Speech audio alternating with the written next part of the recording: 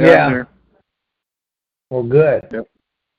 I'm trying to set up the dashboard so that we could see how many people are on here.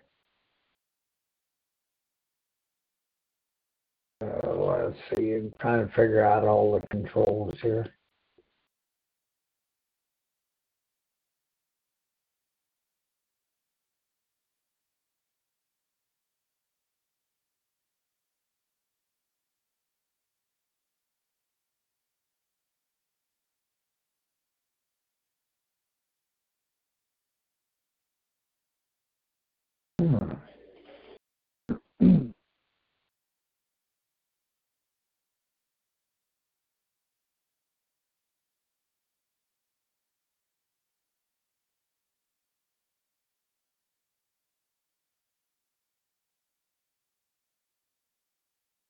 A lot of pointing and clicking, you know. That's the way that it goes.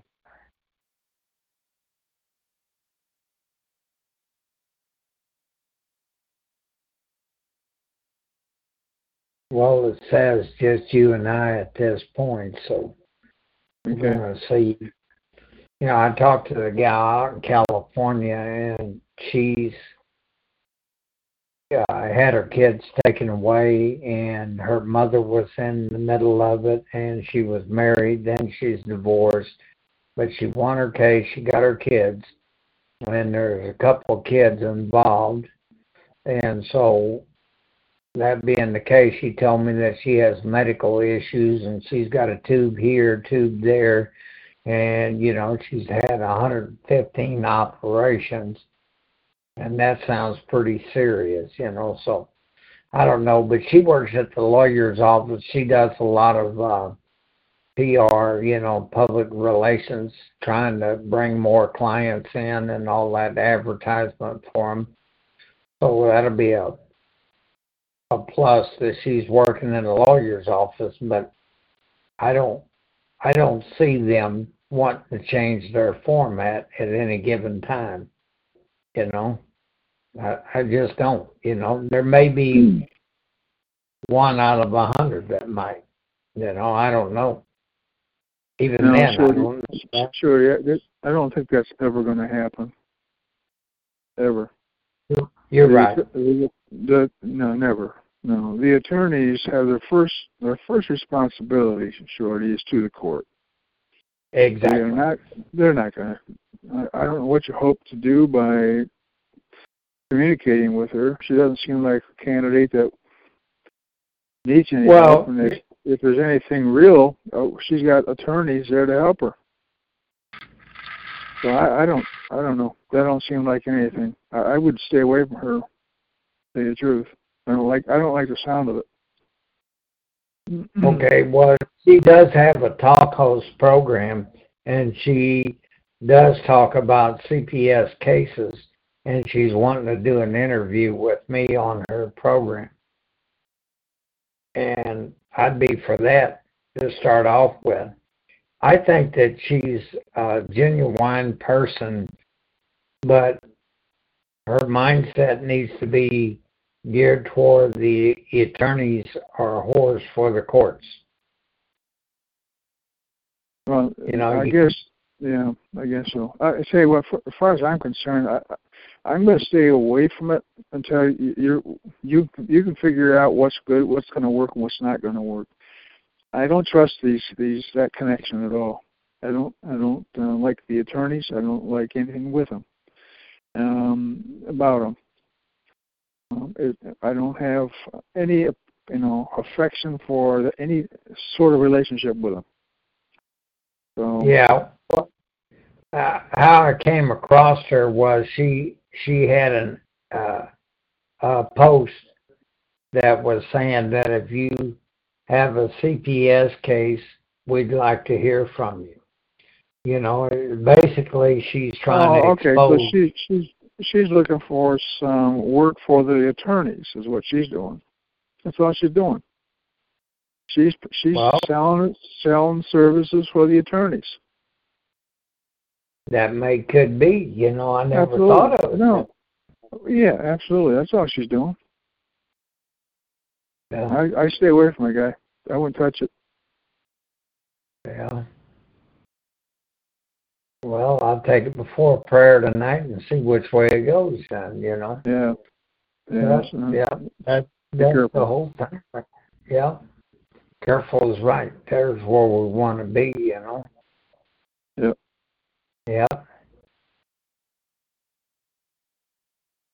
We'll give it a few more minutes, and if nobody comes on, it's 6 after, so if we get 10, 12 after, and there's no one here, then we'll move forward, Yeah. I don't want to stay on here if there ain't no one on here. I mean, we can do one-on-one.